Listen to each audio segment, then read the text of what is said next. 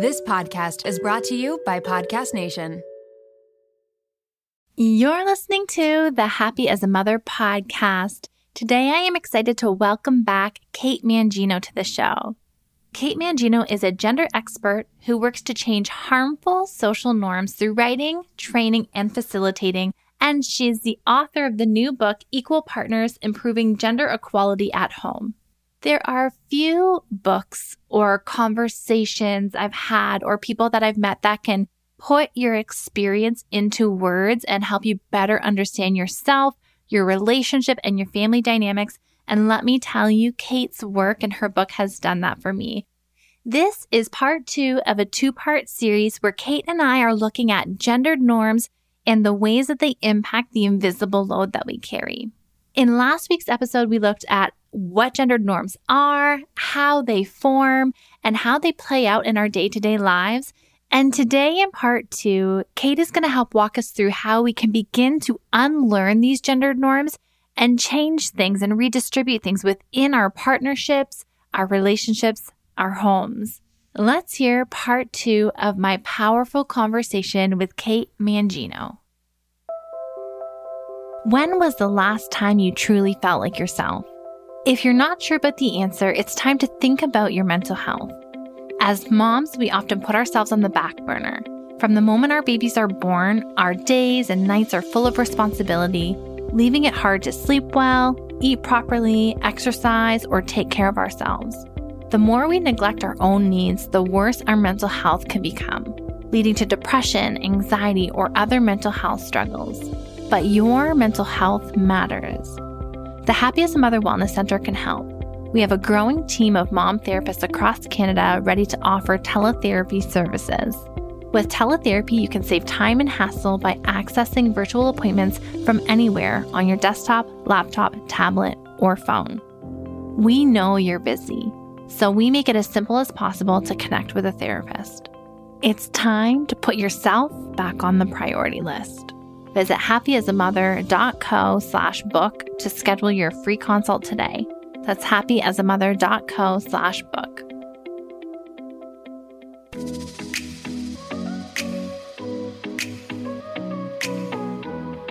Welcome to the Happy as a Mother podcast, where we are dedicated to helping you cope with the load of motherhood. I'm your host and registered psychotherapist, Erica Jossa. Let's work together in letting go of shame and guilt, accepting where we are in our journey, and moving towards becoming the women we want to be. We will hear from experts, learn practical tips, and listen in on honest conversations. Please note that the information shared in this podcast is for educational purposes only and should not replace the advice of your healthcare provider. Okay, let's dive in. Kate, thank you so much for joining us again for part 2. We got through what these norms are, how they become so ingrained, how we learn about them, where we sit in terms of our acceptance with them. And now I'm sure so many people are wondering, what do we do with this now that we have become aware? Before jumping in, I would love to know how the project of the book came about. And there's so much data included in here and so many interviews that are rich and full of context that you've had with people. So I'd love to learn a little bit more about the process of the book and how it came about. Thank you for having me back. I'm excited to be a part 2. And to answer your question, I sort of approached this the way I did my dissertation, which is first you read everything that's already out there and you look for gaps. So I read everything I could get my hands on, and there were some earlier author pioneers who started to talk about household imbalance and the invisible load and an emotional burden. And thanks to their work, they set a fantastic foundation. And then I started to think about what is possibly missing in this conversation. What could I add? And I've always worked using appreciative approaches. I find that it is more fun to talk about what could be than to get weighed down on what is broken. And so I decided to focus on aspirational masculinity. We know that this is not the norm right now, and I certainly don't want anyone to feel bad about their situation when they read the book, but we have to be able to set the bar a little bit higher and have an expectation of where we're going in the future. If not for our own relationships, then for our kids.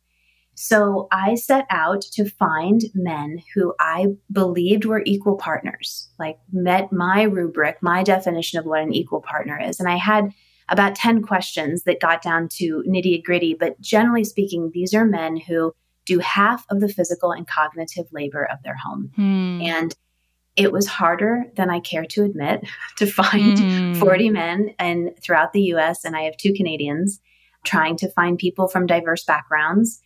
But I found them and I interviewed them, and I used that collection of knowledge to answer some basic questions about sort of where did they come from, what inspired them, how do they make it work, and what advice they have for future generations. And I call these my EP40. So if I use that term in the rest of the interview, that's who I'm referring to. Yeah, I really appreciate that you had written the book to all people, all genders. And this is a conversation that I have with my agent. And as we're going into shopping around for publishing, I write to mothers and mothers in internal experience. And there are other books in this space that were written to women. And there's been criticisms around why we're talking about this load with women. And so the fact that you've written to both partners here, I think makes your work so approachable and really does highlight what women, yes, are sacrificing and losing out on, but what fathers stand to lose and are sacrificing as well. And they have their own pressures that they face in different ways that, you know, contribute to these patterns that continue to be, you know, perpetually there. Absolutely. Right. I did want to highlight 2 things. I wanted to highlight how men are negatively impacted by gender norms, because I think they are, and that's not talked about enough.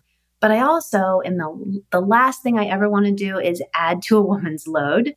And I don't think, first of all, I think that writing to mothers or writing to fathers separately, that's also lovely. I mean, I think we need lots of books in this space with lots of different voices and perspectives, and different people will pick up different books at different times. So when we first started shopping this book around, some of the initial feedback we got is sort of, you know, we have Fair Play by Eve Rodsky and we have All the Rage by Darcy Lockman. We don't need your book. And I was really sad about that. And my agent, who is a fantastic human being, said, Kate, there are shelves of books on yoga. There are shelves on books about how to cook Italian food. Why can't there be shelves of books about household gender norms? This is going to be a conversation we're going to be having for a long time. So I hope you have the same experience and people see the value of new perspectives. Yeah. And I think that this is something that is best approached from all perspectives and all, you know, like we've got societal pieces, we've got individual pieces, we've got gendered pieces, we've got so many pieces that this conversation needs to be hashed out. Like there needs to be a change here for all of the family's sake, right? So we're going to move into some of the more practical pieces on, okay, my eyes have been opened. I see the load. I see the disparities, you know, in the labor in the house. Like my eyes are open. And there was one piece that struck me so deeply. I think that this is actually probably, I don't know why, the piece that sat with me the most, probably my psychological background, where you talk about like, once we're aware, there's a few different ways we can go about this, isn't there? I'm going to read a little excerpt here about like cognitive dissonance and what happens. Then I'd love to unpack this a little bit. So you had outlined that there was a situation where like values and the actual like situation came to a head. And it's like, I don't want to not live according to my values and like willfully choose that. But what am I going to do in this situation? So you had said changing one's values is an unlikely solution, and changing one's behavior is difficult work that requires time, patience, and communication. So not surprisingly, Alison Daminger is a researcher that we both know and who has put out really groundbreaking research on the invisible and cognitive load. So Daminger has found that when it comes to gender, couples in her research often go for a third choice and reframe their situation. Reframing happens when a couple shift their focus away from gender and onto something else in order to disguise their gendered behavior.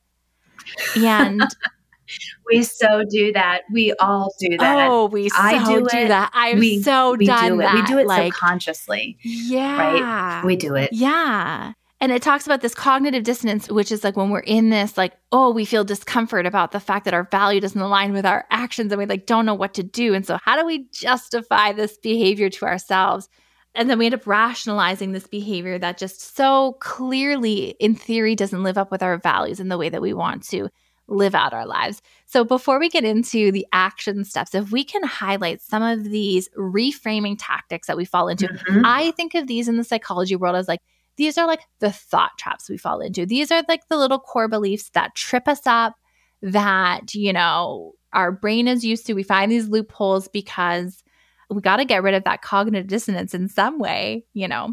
So the first that you had introduced was economics. How do we reframe these norms into economics? What does that mean? I hear a lot of couples who, if one person earns more than the other, and we already know, we talked about last time about how our system allows men to earn more than women, right? And we get trapped in these cycles. So it's not uncommon for a man to out-earn his female partner, although that is changing.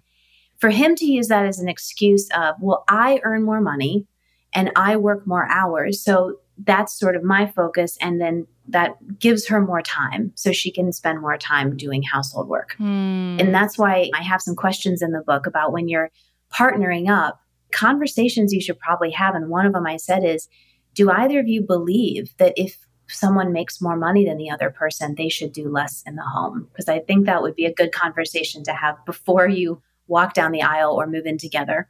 But interestingly enough, and we've had data for this around it for a couple of years, but there was actually an article that just came out very recently within the last month. I want to say it was in the Washington Post with new data saying when women out-earn their husbands, the men don't step up, the women just outsource more work. And that gets into the leaning down that we were talking about too. So it's a hypocritical, one-sided argument that I only use economics as an excuse when the man earns more money. But as soon as his female partner earns more money, no one uses this reframing tactic. It reminds me of a conversation I was having in my polls and DMs. This is how I interact with people these days.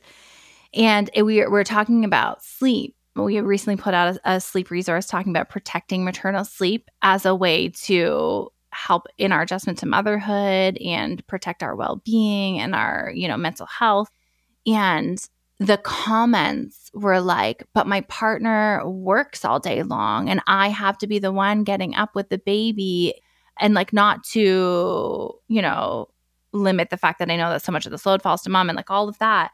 But it was like we protect our partner's time, as you're saying, so much because they are earning an income when, as we mentioned in the last episode, care work is of the most important work out there. Somebody actually commented on Instagram in response to this and said, my husband goes to an office and pushes paper around all day. I keep a human alive. Like, I need sleep, you know? And if you get frustrated in an office setting, you go get a cup of coffee, you take a break.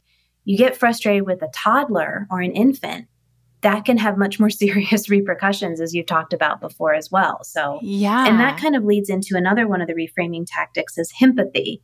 That sometimes even when money isn't involved, even if he's not an earner, women are socialized to protect men's feelings, right? Women are socialized to put ourselves second and put him first. And empathy is a play on words, obviously. And that's a term that Kate Mann, who she wrote Down Girl, I think that's where that comes from. And empathy is when, you know, women just subconsciously make excuses and self-sacrifice to protect her husband's time, her husband's career, her husband's reputation. And so I think that what you were talking about in terms of, well, he needs to be well rested for work, that's empathy. And I think a lot of us do that too. And I've caught myself doing it. I talk about a situation in the book about when my husband and I were both offered opportunities, professional opportunities at the same time. And because of geographic reasons, they couldn't both happen. We had to choose one or the other. It was very hard for me to allow him to say no to his and allow me to accept mine because of empathy, because I was trying to protect his career, which he pointed out was ridiculous, and we worked through it and we chose my option, but it's hard. It's hard to do that. Mm-hmm. And now I was talking in the previous episode about the transition that we've been in, and I was protecting my husband's time and his career track, and he was downtown 12, 14-hour days. I was home with 3 children, losing my ever-loving mind. And to now, fast forward 2.5, 3 years, he's retired from corporate. He works within the company that I have built, and it is an entirely different structure and way of doing things. And to resist the norms and be able to do that, Yeah, I don't know. A story is coming to my mind where when we first bought our house, our new house that we're in, we relocated because I needed an office at home to run the company out of. Our previous space was too small. And the contractors who were doing work for us, when we first got the home, there were several things that I wanted done to it before we moved in with the kids, because to do it when we moved in would be too difficult. Sure. And the conversations were like, to my husband, not from my husband, like, oh, like, happy wife, happy life. Like, you better just do it like how she wants it and this and that. Like, essentially, the implications were that I was too demanding. I was too controlling. I wanted too many things. I had expectations that were too high. And my husband didn't catch on to it as much as I did. Like, I took real offense. Yeah. Heaven forbid a woman have an opinion, Erica. And it's like, to them, they're like, oh, like, it's fine. Like, the floors are fine the way, or like, they think things are functional. They're fine. And I'm like, no, but I want them a certain way. And like, I make money and I like whatever, even if it was my husband's money, doesn't matter. Like, doesn't matter. And so I brought this to his attention, and then I walked out like a day later, and he was telling them essentially about the company that I run and like the fact that we've moved into this house for, this company that has been taking off and really successful. And then just the way the conversation changed, because it went from being like, oh, you're so burdensome, to, oh, like, now that my husband speaks to I don't know, like, and now that a man says it. Right. And because they know you're earning money. Like, there was something about, I own a company, right? I'm employing people, that it brought you legitimacy, but you clearly didn't have that legitimacy as a human. Right. And I was enraged. My husband, he didn't get the brunt of the rage, but he got the brunt of the whole, like, we hashed that out for a moment, because it was just like, it was so frustrating. So that empathy conversation and some of this, I don't know, brought that up in my mind, where it's just like, we have to protect men's time, and we're burdensome to have desires or to have an opinion or to insert ourselves is to be an inconvenience or be too much or be all of these things. And to start to recognize and break out of these norms, like, those are things I've really had to confront and unlearn. And it's an uncomfortable process, right? It's hard. This is not easy to do for anyone. And I think it plays into some of these other reframing tactics that you talked about. So we've got like personality as the next one here. Oh my gosh, I hear this so often, sort of like, it's just her personality. She's a natural multitasker. She just likes to do home stuff. She likes to be in control. So I just back away. And my argument there is that women have been raised to adapt a personality to cope with being the household laborer. That it's not an individual personality. And if it was truly personality, then if you looked at broadly, it would fall more evenly across, 50-50 across the sexes. But when you look at how much more work women do in the home than men, this is a pattern. This isn't about an individual family. This is a pattern. And it's not because her personality suits this work. It's because she's adopted skills that enable her to take on what she has been tasked with. Which shapes, I think, the next one, priorities, which really stood out in my mind as well. So how does that move into priorities as a reframing? I think priorities really gets at values, which is important. And this gets deeper and deeper. And sometimes this is where I often spar with my husband, that we have been raised to value different things. A lot of our values are about like sort of appearance of children or schedules of children that I still value more. I feel like I'm judged for it and I take responsibility for it. And he's more comfortable letting it go. Sort of like, if there's dress as your favorite book character day, I'm the kind of parent who will spend 2 weeks beforehand finding little pieces and trying to make it a super cute outfit so your kid has this great day. And Evan is more comfortable saying it's one day and he's a kid. So just let's find something fun and put it together the day before and it will be okay. And I think it boils down to values and judgment, because at the end of the day, if my son doesn't have this fantastic book character costume day, I feel like I'll be judged, and I don't think Evan will be judged for it. It brings up a conversation or a question I hear from many moms about, like, do they just not see the clutter? Like, do they not see the mess? Like, and I feel like that plays into priorities, right? Because so many moms are like, if somebody showed up and saw this house right now, I would die. Like, I would crawl under the table and just want to disappear, because it's woven into our identity and our worth and how we feel about ourselves. And we are being judged in our role in that moment. Right. But does anybody ever look to my husband and say, why is your house a mess? Like, No. like when you say with like that tool to flip it, like, would anyone ever say that to my husband? No, they would look to me 10 times out of 10 and say, like, what's going on here? I agree. And I think priorities are an excuse of why we dismiss hours that women put in. So let's say husband goes to bed at 9, curls up with a book, drifts off to sleep. Wife stays up until midnight cleaning the house or doing laundry or whatever has to be done. I hear men say, she didn't have to do that. She could have gone to bed too. Like, she's making it a priority. We just have different priorities on how we spend our time differently. The difference is to that woman, it's not a choice. She doesn't think she has a choice. She has this task to do, and she knows if she doesn't do it, no one else will. And that's what I think is that conversation needs to happen. Is it's about, we are raising men and women to have different values, and that then dictates behavior in the home. It's really interesting because I feel like in the home, in this sense, my husband and I are flipped in terms of gendered norms. I will pick up and go to bed, and I don't shut down the house. I don't care what needs to be done. I need my sleep for everyone's sake, where he has a whole routine to like shut down the kitchen or like shut down things. And I have seen it and framed it, I think, in the past in terms of priority and like what is important versus not important or whatever. But it does make me think like these tasks have to be done. And to him, he might think that, you know, it's just on him again in the morning if he wakes up and has to do them. So I think it could open a really great conversation for us on how maybe we share that routine more before bed. And I would have to do it earlier in the evening. I cannot do it when I'm like, okay, I'm going to bed now. But there can definitely be some conversations there, I think. I'm going to posit a question to you because my husband is also the one who does the house close down.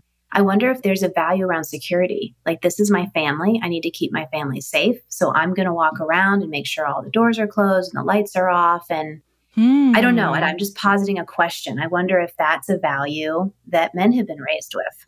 Yeah, it's interesting because he definitely like checks the door. He does, like, there's a whole routine that he does. And some of it is like, I will forget food on the stove 9 times out of 10. Like, I am the worst. And this is my ADHD brain. Like, once it's not in sight, I legitimately like it's gone. So he's often the one that will like package dinner up, put it in the fridge, do some of the dishes. So he does some of those like care tasks, probably the majority of them in the evening during that time. But then there is definitely like he goes and checks the house. I go check the kids. So it's interesting, the different dynamics there for sure. Want to get smarter about your health but feel overwhelmed trying to separate fact from fiction? We hear a lot about gut health, microbiomes, and other nutrition topics, but taking the time to research these is exhausting, and there's a lot of misinformation out there. The Zoe Science and Nutrition podcast makes it so much easier to get the information you need. With the help of world-leading scientists, the podcast gives you research-based information so you can make informed choices for yourself without pressure and guilt. People are loving Zoe Science and Nutrition. Listener Stephanie's Apple review says the Zoe Science and Nutrition podcast is a life-changing, science-based, myth-busting podcast. That's a must-listen for anyone who eats food and wants to understand how it affects their body. With the Zoe Science and Nutrition podcast, you can join Stephanie and millions of others accessing quality information about their health. Find it wherever you listen to podcasts. Mealtime with kids can be stressful, but with Factor's delicious, ready-to-eat meals, it can be a lot easier. Every fresh, never frozen meal is chef-crafted, dietitian approved, and ready to eat in just 2 minutes. No worrying about ingredients and nutrition, no prep, no mess, and no cooking while wrangling toddlers. Choose from a weekly menu of 35 options, including popular options like Calorie Smart, Keto, Protein Plus, or Vegan and Veggie. Also discover more than 60 add-ons every week, like breakfast, on-the-go lunch, snacks, and beverages to help you stay fueled and feel good all day long. What are you waiting for? Get started today and fuel up for your springtime goals. Factor can even be tailored to your schedule. Customize your weekly meals with the flexibility to get as much or as little as you need. Pause or reschedule deliveries to suit your lifestyle. Take the stress out of meals with Factor. Head to factormeals.com/momwell50 and use code momwell50 to get 50% off your first box.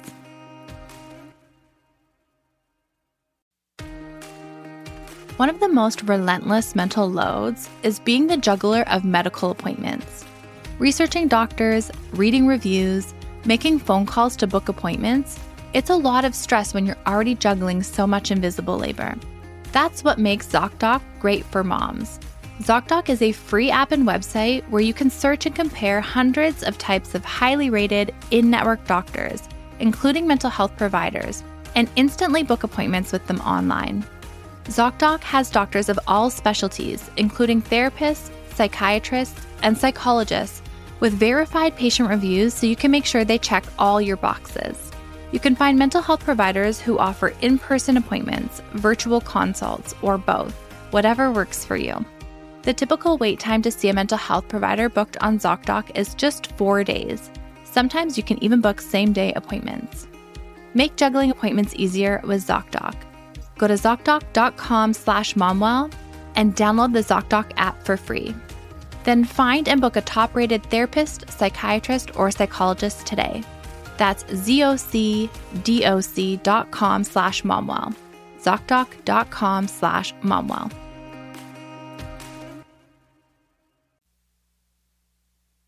Reframing tactic number 4, the bossy wife. Oh my gosh, I'm angry already. I think that there is this persona of this bossy wife. There was a woman, a neighbor of mine, who's no longer a neighbor of mine, but she used to have a t-shirt that said mom, wife, boss, right? And I think that people can play into this a little bit as sort of, I'm the bossy wife, I'm in control, I'm wearing the pants. And so if there's ever a gender conversation that comes up, it's easy for her male partner to be like, I'm just along for the ride. She's calling all the shots. She's wearing the pants. She's the nag. You know, I'm just trying to keep everyone happy. And I've seen so many people fall into this role. And I don't know what happens in their home when the doors are closed and everyone else is gone and they're not performing for anyone. But at the end of the day, is she still performing much more than 50% of the cognitive labor because she feels like she has to because she's female? Are we just covering it up with a joke and a stereotype? I just think it's a very common reframing tactic that people lean back on is sort of, if she's the bossy wife, if she's the nag, how can I possibly be the controlling husband? Right. But it's not about exerting control. It's about stepping up at home and taking responsibility for things and leaving one partner with a larger share of the burden. Well, and this is the narrative that I was bumping up against with the construction workers. Like, oh, the nag wants something else, you know, is sort of the vibe that I was getting. And I don't know that my husband was so sensitive to it. Like, he didn't pick up on it in the same way that I did. But when I brought it to his attention, he did see it. And obviously he doesn't internalize that himself. So he corrected it the next time it came out. Right. But I think that this is two-pronged in my mind, because I think that men like to do this to say, you know, oh, she calls all the shots, happy wife, happy life, like she does, you know, whatever. But then I also feel like part of us probably wants to hold on to that as a form of power. Like when we talk about care work and we talk about gender norms and being a mother in the home, and we talk about Alison Daminger's, I hope I'm saying her last name right, yes. Daminger's research, about the dimensions in the home and that men control the ones that are most in line with decision-making and power, and we do all the busy work, I would imagine that we'd want some power to hold on to, wouldn't we? Yes, absolutely. And that's why it's hard. And I think we'll get into this next, but when we start to do something, when we start to actually shift gender norms, that can be an uncomfortable and slightly painful process because you are essentially giving some of your power away. Yeah. Yeah. And I think this plays into the next one, the supervisor versus employee dynamic for reframing. Oh, do you hear this all the time too? I had a male colleague tell me when I was writing the book, he said, "Oh, I have an equal partnership, but my wife is sort of the manager and I'm the employee."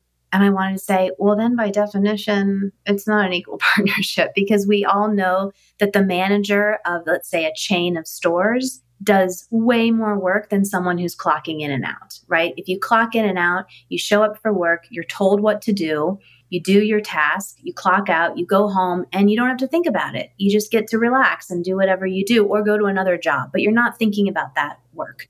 Whereas a manager is thinking about inventory and accounting and about human resources and about, are you have employees out sick or do you have enough people? And even though that manager might step away from the store at the end of the day, they still have so much work on their mind.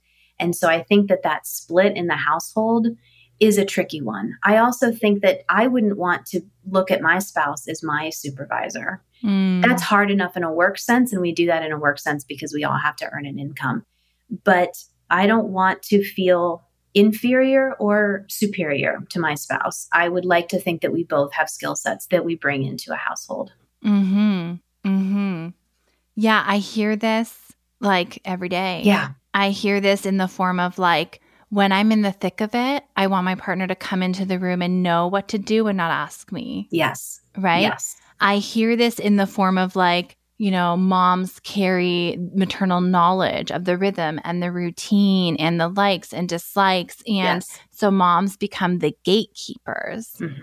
And so then they feel, I don't know, like solely responsible, carrying the entire load and that this constantly in this delegating mode or asking for help or giving instruction when it's not, I don't know, it's not their role to have to give this instruction, right? And it's a whole other, I think this is perpetuated, as you've said, in a couple of ways where it's like, oh, I've got 3 children, like 2 kids and my husband. Like, I think that this gets perpetuated. I hate that. Yeah.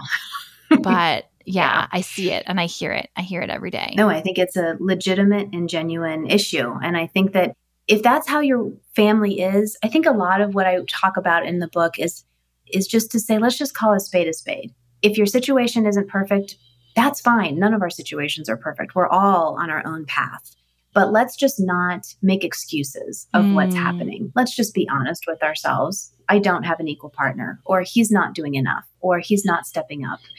Let's just be honest. I think even if we just change the way we talk about it and we stop protecting men's time and we stop protecting his feelings maybe so much, that at least we would be more transparent for the next generation as they grow up and enter relationships. Well, I think that's a great segue into like, how do we do some of this work? So like we've outlined these gender norms and what they can look like. We've talked about the ways we can sort of, talk our way through them or justify them in some way when this work feels so hard to do. But then when I ask myself, I even caught myself just now, am I thinking, well, is it ever equal? And if it's not, why? And then I go, because my partner works outside the home, or my head starts to go down this place of is equality really what we're going for? I don't know. Is fairness what we're going for? I think every individual has to answer that question for themselves. What is it that you want and what is achievable? Fairness, being able to, you told a story earlier as the last pod was wrapping up, how you're in it. You're running this business. You have got so many things going on. Your husband has so many things going on. You probably fall into bed exhausted every single night, but at least you're not resentful because you're not doing an unfair load. You're sharing that. And so I think camaraderie, companionship, that's why we all partner up to begin with, is because we love this person and we want to be with them in life. Maybe that's what we're going for. Some people call it equity. And we all know that equality on a day-to-day basis is unrealistic. It ebbs and flows. There are weeks that it's been me on 30% and him 70%, and then it will flip. You have work travel, a parent gets sick, a kid gets sick, life changes, jobs come and go. If you can step back and look at your partnership from a 10,000 feet, so to speak, I think that's the perspective we need to keep. Right. Like when I take that bird's eye view and I think about our partnership and how it has evolved and what it looks like, it's not a keeping score. It's not a tit for tat that the scale is precisely even. It is a fluid conversation. It is a ability to communicate with each other about what is on the docket for the week, for the upcoming month, for the whatever, and being able to sort of ebb and flow back and forth together as a team that allows it to work. Yeah. Because I think that when we get locked into rigidity, we then keep score, and that in itself breeds its own undercurrent of resentment that can just undo a couple, right? Yeah, truly. And none of the EP40 that I interviewed had like a daily checklist. None of them used a tool to that effect where people were following each other around with a checklist. I would say they would agree with you that that is more detrimental to a relationship than helpful. And I would argue that if you haven't done the unlearning portion, you can write out a chore chart all day long. All day long. But until you've undone the patterns and unlearned the norms, you will fall right back into the same behavior, that you were in previously. And I think that's why this conversation is so important for us to be having. It's like it starts within our own unlearning to be able to expand our role and shape it in a way that it suits us. Like not every woman is the same. Not every mother has to mother in the same way. And so much of that can be shaped by our own values and our family structure. And there's endless possibilities there, really, when you can break out of the norms that we have been placed in. And going back to what do we do? I think the first thing we can do is to take it away from the personal and think about the norms and behaviors. And when you have those conversations with your partner or a sibling or a friend or your kids, not to blame each other. You did this and that, you made me angry or you disappointed me. But just think about it in terms of these are patterns of behavior that have been going on for generations. How do you feel? What is society pressuring you to do? Let me tell you what society is pressuring me to do. That's how you can start to make it less about you and me and nitpick and to think more about how are we both victims and hopefully survivors of a gendered world. Right. In like counseling, we would call this depersonalization, right? Where we put some space between us and this thing and we realize, wait, this isn't something that my partner is intentionally inflicting upon me. Right. Right. And you share a story in the book about, I believe it was your story about your husband having to go back like 3 days to work through like 3 days after the birth of one of your children, and how unpacking it with him, like the pressure to go back to work for men. And was that your story? It may have been a case study. I quoted, it was a case study. I know who you're talking about. It was Bridget Schulte is a writer in this space, and she is with the New America Foundation. And I interviewed her for my book, and that was her story. And she talked about how angry what she was for a long time that he had rushed back to work 3 days after her child was born.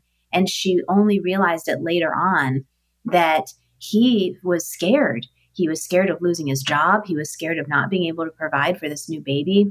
He was scared that he wouldn't get promoted because he would be labeled as lazy for taking paternity leave. And once she understood the pressures that he faced, it was a lot easier for her to forgive him and work with him for future. But she told that story for a reason, because she was hoping that it would inspire other people. Yeah. And when I've reflected on, and I had my husband even on the podcast to reflect on the early postpartum days and speaking about it with him and feeling so much pressure and urgency to provide now for a family of 3. And while I have maternity leave and there is some income that comes with that, it's drastically reduced from what it was. Yes. We've got 3 children. He's taking care of me and 3 kids, and just the pressures.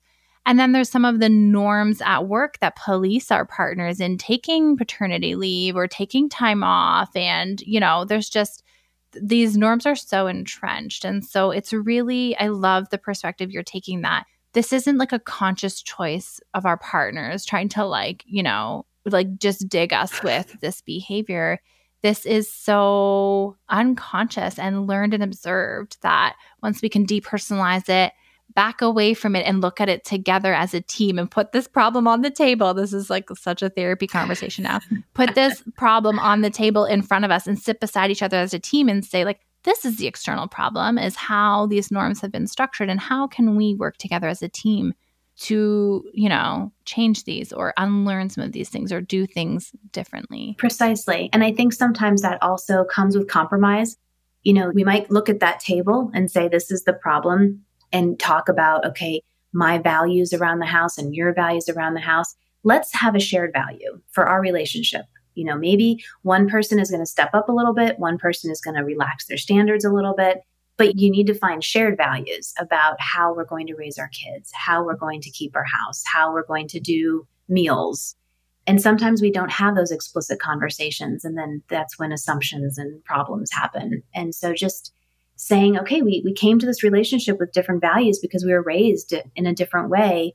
Let's talk through that and let's find a shared value that we can both agree on. Mm-hmm. And I think that the knowledge and awareness and then the communication and the conversations are such powerful tools because when it comes to norms, we fall into them automatically, right? So it's like we haven't taken ourselves off of autopilot to really manually adjust and recognize. So even in the act of being aware and having conversations and brainstorming together as a couple does so much from a couple maybe who's previously in these autopilot roles. Absolutely. And then I would just end that conversation with saying, I don't think that this problem doesn't need to be solved by two busy parents with little kids. This is an intergenerational problem. This is an issue that is bigger than any of us. We need our grandparents and we need our friends and we need our communities and we need the next generation.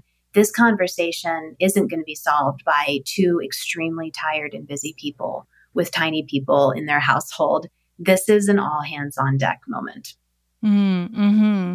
So when I think about my audience and they're in this like pregnant or 0 to 5 years phase in their life, and if they're feeling like the scales are really tilted, do we start with having these conversations and we also start with maybe incorporating family members, or what might be some first steps for them? I think that practicing gender awareness yourself whenever you have the bandwidth to do it is a great step. Talking to who are the people in your life who could be your gender allies?